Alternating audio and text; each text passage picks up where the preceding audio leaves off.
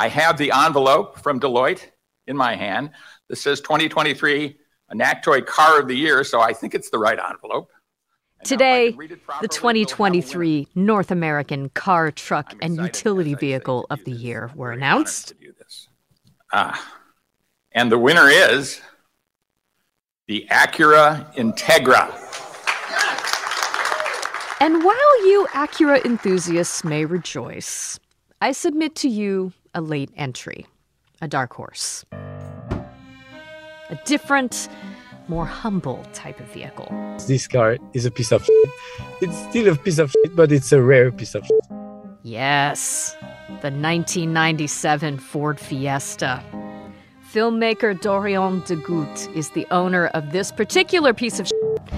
And when it was time for his car to pass a technical inspection in France, it didn't go well. Dorian decided to ship the car to the United States and drive it to a peaceful final resting place. Where else? In Detroit. And he's making a documentary about the journey. She's a classic car. She can just drive in the USA freely. Today, a love letter to the Ford Fiesta and one car's journey from France to Detroit. This is Stateside. I'm April Baer. Dorian de Gout joins us along with Phoebe Wall-Howard, who first wrote about this story in the Detroit Free Press. Phoebe, Dorian, it's great to talk to you both. Thank you. Yes, thank you for the invitation, and hi, everyone. Every car has its own story. Dorian, will you tell us about this one? Where did you get her? So, the story of this car is the story everyone could have with a car. That's what I like. And the story of this one is special for me, but it could be like universal, the stories we have with cars. Yeah. So mine was the car of my grandfather. The name of my grandfather, his nickname was Papuche. So sometimes we called this car with my father the Papuche Mobile. And so this car was the one of my grandfather, and I inherited from him when he passed away. I had this car since over than 10 years. I'm driving this car, and it's my first car, and I was driving it since I got the driving license. And so my grandfather was a worker. He was working in a big factory in the city of Lyon, and he was not a car guy, as you say here in the USA, like to be a car guy. But he was a guy that liked to really be careful with his car. He was like cleaning it. He was really maniac, with his car. Yeah, for sure. And I know that when he passed away, he wanted me to have the car because I was 18, just the age of driving in France. So for him, it was a way to give me something important, in his life. And I didn't realize it, when I got this car, I was young and I was just happy to have a car. But I realized at this time that it was the car of my grandfather, and it was the last object I have from him. What I like with this car, and also what has given me the motivation to make this movie, is my grandfather was a working class guy. This car is the working class car. It's a car which is supposed to be cheap to buy, cheap to make. In a way, that's exactly the example of Henry Ford's main idea, to be able to build many cars, million cars, and then to reduce the price of the car, and then the workers that work in the factories can buy the car they are making. So I like this idea, Yeah. Phoebe, I know that Ford has a presence in Europe and has for a long time, but is the Fiesta very common there? The Fiesta is hugely popular in Europe. And what's incredible about this particular vehicle is that there were 30 years when Ford did not sell the Fiesta in the United States, from 1980 to 2010. So it was very popular in Europe. They didn't stop selling in Europe. So actually, when Dorian is driving in Detroit, it's actually like a celebrity vehicle.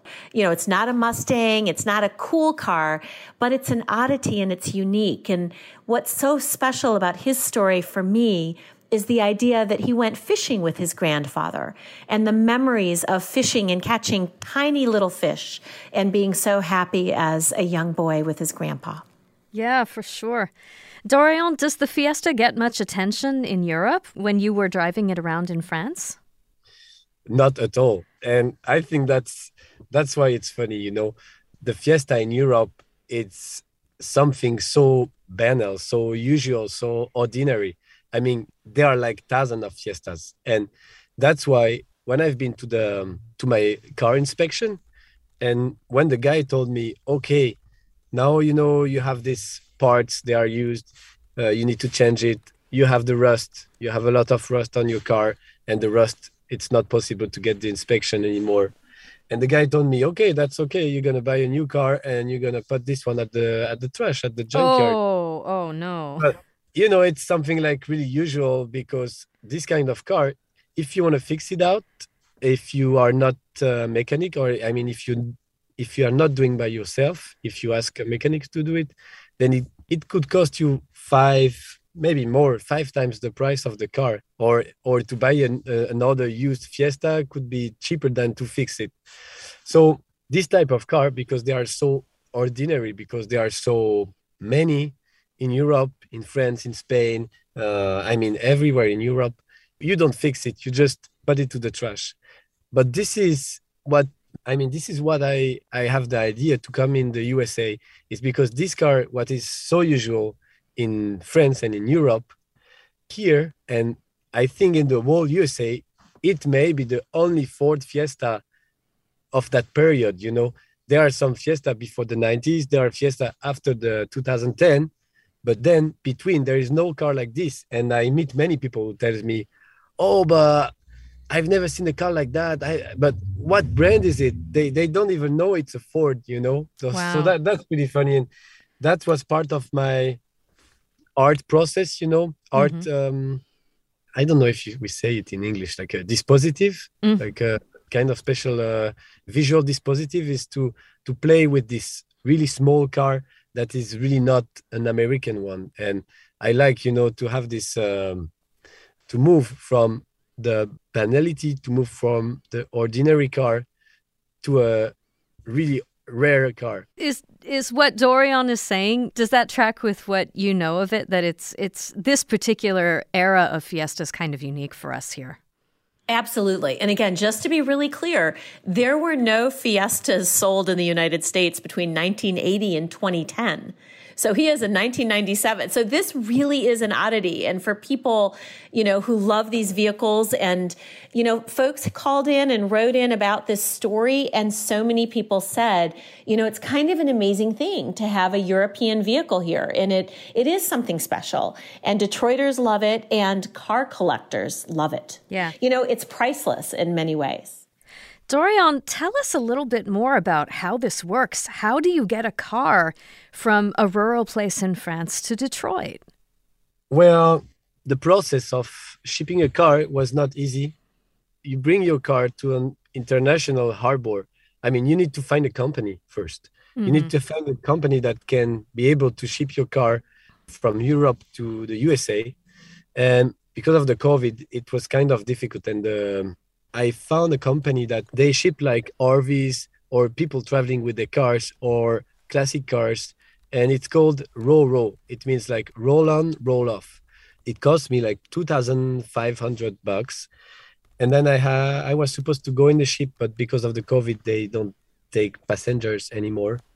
So I needed to take the plane. And then that's it. I wait about a month. I was waiting in New York because the car was shipped in New York. And then one day the car came, and I've been picking up the car at the port of Newark. And that's it. She was really dirty, because of the fumes of the boats. Sure. What makes it really easier to get to the USA was because it's 25 years old. In the USA, I can do whatever I want with this car. If it was less, I would be obliged to bring back the car to France. But because the car is 25, she is considered as a legend. I like to think that my Fiesta is a legend. She's a classic car. She can just drive in the USA freely. We need to take a break. More in just a minute.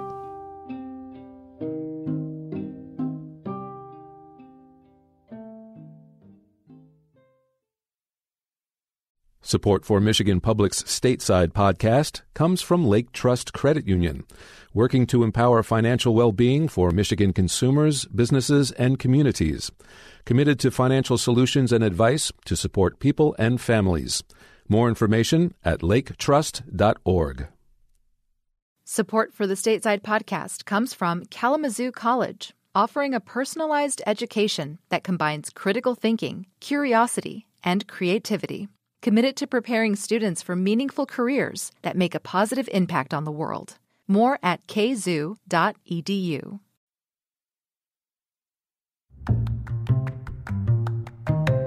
Dorian, how did the documentary start to take shape in your mind? Well, it was at the technical inspection. You know, we do the technical inspection every 2 years. So the guy told me, okay, next one in 2 years, your car gonna be dead and it needs to go to the junk. I came back home and I was like, okay, wow, I don't know how I'm gonna do to get rid of this car. And I don't know if you do that, but all the kind of symbolic objects, it could be like a shell, like a special shell you found on the beach and you bring back home. When sometimes you got too much of this kind of object, you need to find a way to get rid of them. I can't just put it in the trash. So I thought that I need a kind of ritual to get rid of my car. And when I thought about this ritual, something came back to my mind, and it was my father always kidding me about my car and always telling me like, hey, why are you driving your American car? And he was kidding me about the Ford, because it was a Ford, so it was American, but it doesn't look like an American car at all. So I had this sentence from my father come back in my mind, and I was like, okay, maybe my ritual with my car gonna be like a last trip, and I'm gonna bring this car to die somewhere else. And then I put myself in the mind of my car, thinking about where she would like to go. And at this point of my life, I was going back to my roots of my family in another city in France, where I live now. And then I thought that maybe my car wanted to do the same, you know, come back to its roots. And then I knew that its roots was in America, and the roots of Ford was Detroit. And then I thought that let's go to Detroit. Right. So, Phoebe, how did you find out about Dorian? I found out when Dorian was reaching out and trying to find someone at Ford to include in the documentary. So I work with the historian and the archivist over there. Sometimes we talk periodically, and I'll find out things as they're unfolding. And in this case, that's what happened, is that he was in his final days and realized I need to get someone from Ford Motor Company into my film. And at that time, I was hearing that this French filmmaker who's done other movies and all sorts of video was doing this project. So I reached out just to see. It reminded me of another story we did on the Ford Escort that had been another little vehicle that had been passed down through generations, that family members said they didn't want money, they didn't want a house, that everyone wanted this little Ford Escort. And this reminded me of a European version of that story that readers really loved. Phoebe, you've covered cars and car culture for a long time, and I know that you know some car guys, as Dorian says. What was it that struck you about this situation and his quest to bring this Fiesta home? What was so telling is when you have a French filmmaker who knows the story of Henry Ford and Ford Motor Company. So not only does he want to take the vehicle home to Detroit, but I wonder how many automakers, when people own the cars years and years and years later, think about the founder of those companies. And that's, of course, what's unique about this particular car and this particular company. But that's quite a statement that families in Europe and all over the world know the beginning of Ford Motor Company, and the idea of coming back to where everything started is something we sometimes take for granted. Yeah. Dorian, you've been living and filming in Detroit for a couple of months now, and I can only imagine what it's going to be like. I know you have to return to France. Where are you going to leave the Fiesta? Well, that's a long story. I'm supposed to leave from Detroit and go back to Nazareth, Pennsylvania, where I'm supposed to sell the car to a group of mechanics at the Joe's Garage, a group of mechanics guys that I met when I was on my way that wants to buy the car. But it was really hard to take this decision because it means that the car was not finishing in Detroit. And also it means that the car is not dying. But this is what this trip is about, is in France, this car, it was a must. She was obliged to the trash. And when I get to the US and when I see that the technical inspection in here is not that strict as France, and when I see that the car here can drive with a lot of rust and in a bad state, I see my car, it was not a junk anymore. You know, my car was like, everyone told me like, yeah, she's not ready to die. Right, your car right. your car is pretty well. You can drive it. If you bring it to junk, you should better give it to me, you know. So that was a bit difficult to me because as a filmmaker, I was thinking that the end of the movie would be the death of the car. You know, it's more symbolic, it's more simple, you know. Of course. And I was thinking about my car, about a shot of my car being crushed in a shredder. This would be the final tragic end of the movie. And it's difficult because before it was an obligation to bring my car to the junkyard. And now it's like killing her, you know. It's like I would kill her to bring her to the junk. So that's why I decided to sell this car. And maybe with the money I'm going to get from it, it's going to pay the rest of the movie. Yeah. Have you thought about what it's going to be like the day you have to say goodbye to her? Yes, and it's I thought about that, and I think it's gonna be on this parking lot, you know, of the if it's happening like this, it's gonna be on this parking lot of the Joe's Garage, and I don't know how I'm gonna go, like by bus or by train or whatever, but for sure I'm gonna go from the Joe's Garage and look at the back glass, you know, the windshield, right. Look at the back windshield and see my car and look at her, like, and see her less and less, you know, getting smaller and smaller. And yes, I'm gonna be sad for sure. And that's the Stateside podcast for today. I'm April Baer. You can follow Dorian's journey with his Fiesta on Instagram at Fiesta_le film. When you're ready to listen to more of Stateside, you can find full episodes of our show for streaming at michiganradio.org. Today's podcast was produced by Rachel Ishikawa. Other producers on our show are Mike Blank, Ronia Cabansag, Mercedes Mejia, and April Van Buren. Our executive producer is Laura Weber Davis. Music for the pod comes from Blue Dot Sessions. Thank you for listening and drive safely. Bye-bye.